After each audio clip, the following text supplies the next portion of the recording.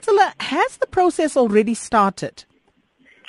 Yes, we did launch the process on the 7th of December in the Alberton Ward, where we invited community, business, and interested parties to oversee council when it takes decisions on the tenders. So how exactly is it designed to work? We were piloting a process where we want to expose the decision-making process in council and also making sure that the committee, when it sits, at least those communities will be able to observe the process and able to understand what has happened. In the first launch, we had close to about 100 people who attended, and that was very courageous from our side. So who can come in to observe? Is it any member of the public, or is it just those who have submitted bids for tenders? Look, at the first point, we invited everyone, like your businesses who have registered business and members of public generally who are interested to know what's happening on that front.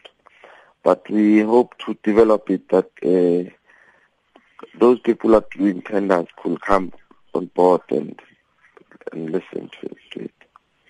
So what role do you eventually expect the participants from the public to play? Do they just observe? What happens in the event where they detect something irregular while observing? Can they report it? How exactly do you envisage this to play out?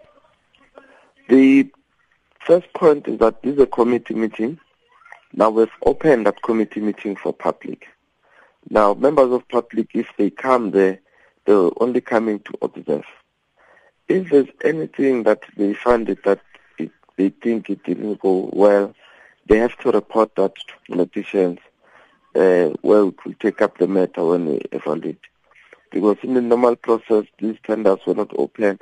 It was committee discussed at the boardroom, and no one was knowing what decision have they taken. We'll only know after. And not even a question, we could understand what is happening. But opening it up for monitoring and evaluation become more easy for us. So for those members of the public who are interested, who would like to go and observe some of these proceedings, how do they do that? Do they just attend, or do they go somewhere to register? No, we just advertise in the newspaper that on such a date the committee is going to meet and people can come and observe the process. Oh, thank you so much. Councillor Moses Makwakwa was a member of the Mayoral Committee for Finance in Ekurhuleni.